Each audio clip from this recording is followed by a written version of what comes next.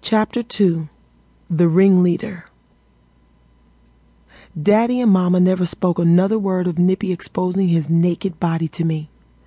Later that day, when Daddy and Mama were out, Demeania confronted Nippy and he denied the whole thing.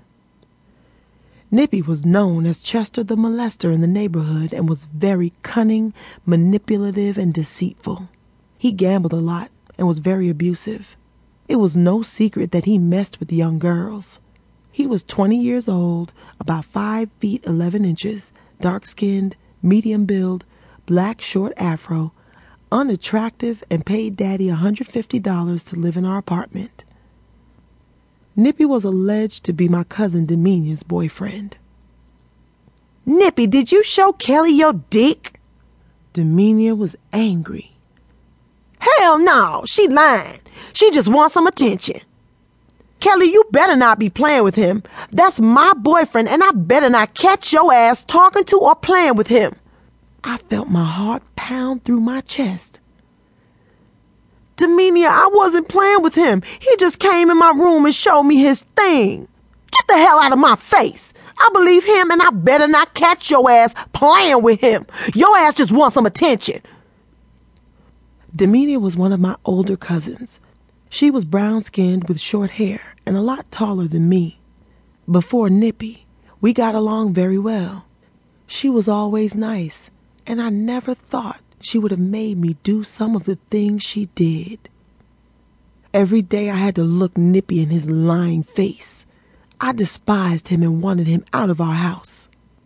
"I'm going to get your younger cousins." I didn't understand what Nippy meant, but I found out later. It was almost the end of summer.